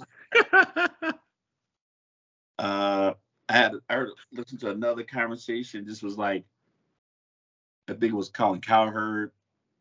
He was talking about something. It was like, nothing was really like pushing my buttons, like I said. Then on top of that, I'm like working.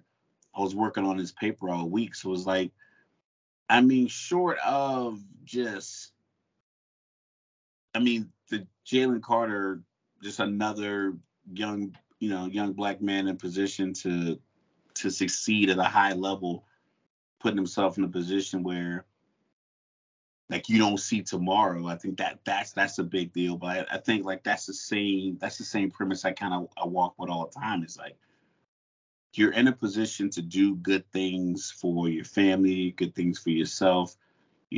Try to stay as close as you can to that line and don't stray from it.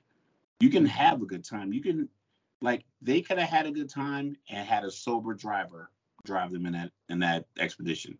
It probably seats 7 people.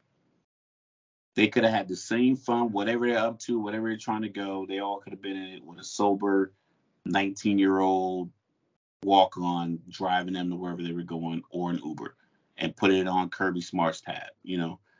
Little things like that. So I think an extension of the Jalen Carter conversation is like that same. This isn't forever. Like, your youth isn't forever. Your football opportunity isn't forever. And it can go away very, very quickly. Learn from Henry Ruggs. Stop driving fast. Go to a racetrack. You can, for like $200, you can get in a race car and do like 2 laps in most places that have racetracks. Martinsville, Virginia, to Vegas, to New Hampshire, they all have like a day where you can just pay a little money and have a race car driver drive you around this oval 4 or 5 laps for a couple $100 and you get that joy. Don't go out here in your Honda Civic or your Subaru or your Kia and try to race somebody. Just be smart. Do smart things. Realize that, like, tomorrow life still can happen if you make the right decisions today. So short of that, really, I think that's like the only, like, extension. Like, listen, make better choices, be better, try to really strive for, good, smart, positive decision making, and let that lead you from day to day. All right, so Antoine Davis, Detroit Mercy University. This message is for you. So last night, I was searching around for these streams because I was going to watch Detroit against Youngstown State, in the quarterfinals of the Horizon League conference tournament. Conference tournaments are here. Raph, tomorrow we're going to have our first team in March Madness. But anyway, so I was watching this game, and Antoine Davis came into the game 26 points away from breaking Pistol Pete Maravich's all-time NCAA scoring record. Now, before the game, there were people out there that said they were going to put an asterisk by it because he had the 5th year for COVID. Pistol Pete did it in 3 years. He averaged 44 points throughout his college career, no 3-point line and all that good stuff. And I say, look, it's okay to talk about records in context, but If this guy would have broke the record, he breaks the record, at the end of the day. So he fell 3 points short, so I saw some people on Twitter as well saying that he just didn't want it. That's so lazy. That's 26 shots.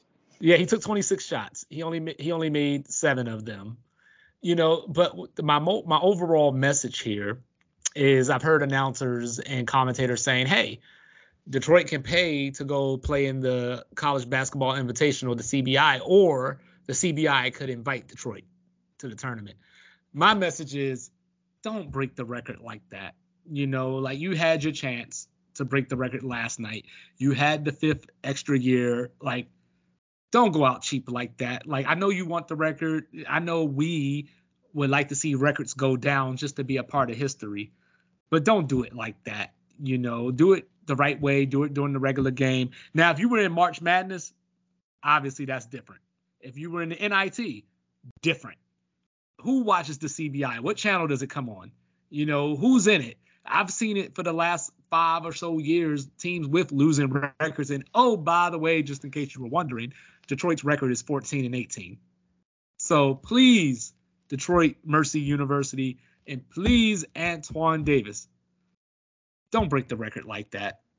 There is nothing wrong, and this is probably the first time and last time I'll ever say this, there's nothing wrong with being number 2. There's nothing wrong with being number 2. Ask Easy Money Sniper, he's always number 2. I just feel like at this point, it's such a hollow record held by such a loved individual that you just don't want to break it like that. Well said. And with that being said, we come to an end of another Sports Reports as Ordered. Like I said, you can find us on Instagram. You can find me on Twitter, Fear My Wrath. All right, Mike, where you at? Instagram, MLDub25. Twitter, 2-Bit Reports. That's what's up. So once again, thank y'all for checking in. Signing out. Salute. See you on Tuesday.